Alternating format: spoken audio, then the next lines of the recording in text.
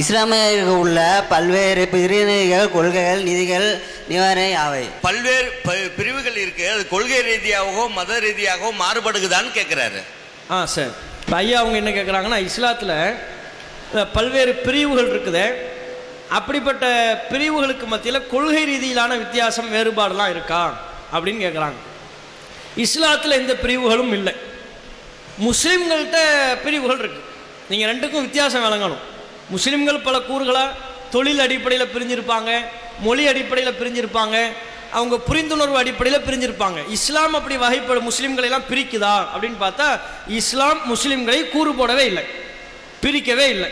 இவங்க இந்த முஸ்லீம்கள் இவங்க தான் உயர்ந்தவர்கள், இவங்க இன்னொரு முஸ்லீம்கள் இவங்க தாழ்ந்தவர்கள் என்று உயர்வு தாழ்வு கற்பிக்கக்கூடிய விதமாக எந்த ஒரு பிரிவையும் இஸ்லாம் ஏற்படுத்தவில்லை.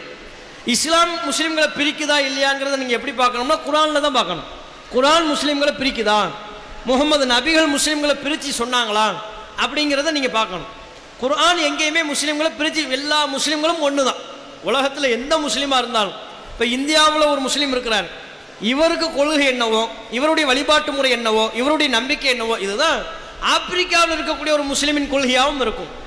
இங்கே தொழுகை முறை வேற, ஆப்பிரிக்காவில் தொழுகை முறை வேற. ஆப்பிரிக்காவில் உள்ள தொழுகை முறைக்கும் அமெரிக்காவில் உள்ள தொழுகை முறைக்கும் வித்தியாசம் இருக்கும்லாம் கிடையாது. உலகத்தில் எந்த மூலையில் முஸ்லீம் இருந்தாலும் சரி, அனைத்து முஸ்லீம்களின் நம்பிக்கை ஒன்றாகத்தான் இருக்கும், கொள்கை ஒன்றாகத்தான் இருக்கும், செயல்பாடு ஒன்றாகத்தான் இருக்க வேண்டும், வணக்க வழிபாட்டு முறை ஒன்றாகத்தான் இருக்க வேண்டும். இதைத்தான் இஸ்லாம் சொல்லுது. அப்போ இஸ்லாம் அப்படி சொல்லிவிட்டது என்றால் இஸ்லாம் முஸ்லீம்களை பிரிக்கவில்லை, இதான் அர்த்தம். ஆனால் முஸ்லீம்கள்கிட்ட சகோதரர் சொல்கிற மாதிரி சில பிரிவுகள் உண்டாக்கி வச்சிருக்கிறாங்க. அந்த பிரிவுகள் எப்படிப்பட்ட பிரிவுன்னா, உயர்வு தாழ்வு அடிப்படையில் உள்ள பிரிவு அல்ல. நீ உயர்ந்தவன் நான் தாழ்ந்தவன், அந்த பிரிவு அல்ல.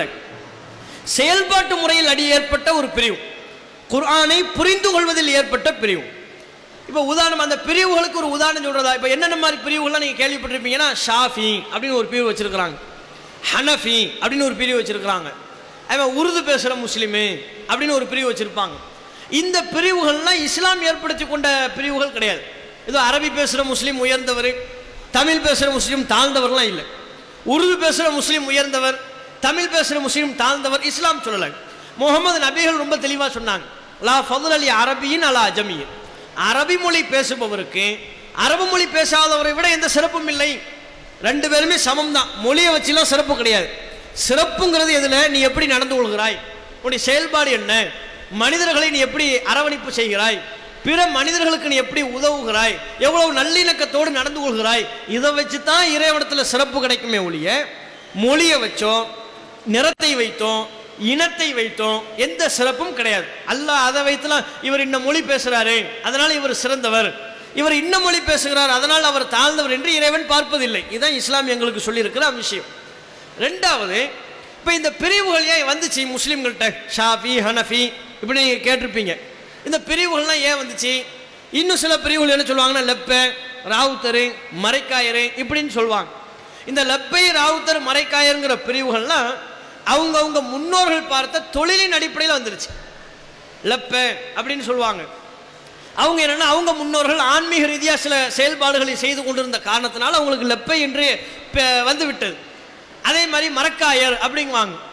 மரக்காயர்னா அவங்களுடைய முன்னோர்கள் கடல் வழியாக வாணிபம் செஞ்சாங்க, கடல் வழியாக வியாபாரம் பண்ணாங்க. வியாபாரம் பண்ணதுனால இந்த மரக்களத்தை வைத்துக்கொண்டு, மரக்களம் இருக்குல்ல அதை வைத்துக்கொண்டு கடல் வழியாக வியாபாரம் செஞ்ச காரணத்தினால அதன் அடிப்படையில் அவங்க குடும்ப பாரம்பரியத்திற்கு பேர் வந்து விட்டது மரக்காயரு. மரக்களத்தை வைத்துக்கொண்டு வியாபாரம் செய்தவர்கள், அந்த வம்சாவளியில் வந்தவர்கள், அதனால மரக்காயர் அப்படின்ட்டாங்க. அது மாதிரி இந்த லப்பை மரக்காயரு ராவுத்தரு இது எல்லாமே தொழில் நிமித்தமாக செய்த அவங்க தொழிலை அடையாளப்படுத்துகிற ஒரு பிரிவு தானே ஒழிய இஸ்லாம் ஏற்படுத்திய வகைப்படுத்திய பிரிவு கிடையாது. இது ஒரு விஷயம். ரெண்டாவது, இன்னும் சில பிரிவுகள் ஷாஃபி ஹனஃபி அப்படின்னு சில பிரிவுகள்லாம் இருக்கு. இந்த மாதிரி பிரிவுகளும் இஸ்லாம் ஏற்படுத்தியதெல்லாம் முஸ்லீம்கள்கிட்ட இருக்கு. இந்த பிரிவுகள் எப்படிப்பட்டதுன்னு சொன்னால், குர்ஆனை அவர்கள் எப்படி புரிகிறார்கள் என்பதில் ஏற்பட்ட பிரிவு. இப்போ குர்ஆனில் தொழுகை முறை பற்றி சொல்லப்பட்டிருக்கு, கடவுள் கொள்கை பற்றி சொல்லப்பட்டிருக்கு, முகமது நபிகளை பற்றி சொல்லப்பட்டிருக்கு. ஒவ்வொன்றையும் படிக்கிறாங்க. படிக்கும்போது ஒவ்வொருவரும் அனைவரும் ஒரே மாதிரி விளங்குவோமா? கண்டிப்பாக விளங்க மாட்டோம். நம்ம படிக்கும்போது நமக்கு ஒரு விதமான ஒரு புரிதல் ஏற்படும், பிற மக்களுக்கு இன்னொரு விதமான புரிதல் ஏற்படும். சட்டத்திட்டங்களை புரிந்து கொள்வது. ஆனால் இதுக்கு இஸ்லாம் ரொம்ப தெளிவாக ஒரு தீர்வை சொல்லிருச்சு. ஏன் நீங்களாம் ஏன் பார்க்குறீங்க, நீங்கள் ஏன் சர்ச்சை கொள்கிறீர்கள், நீங்கள் ஏன் கருத்து வேறுபாடு கொள்றீங்க? குர்ஆன் அற்புதமாக என்ன சொல்லிவிட்டது என்றால், உங்களுக்குள் கருத்து வேறுபாடு ஏற்பட்ட பல பிரிவாக பிரியாதீங்க, ஒரு முடிவின் பக்கம் வாங்க.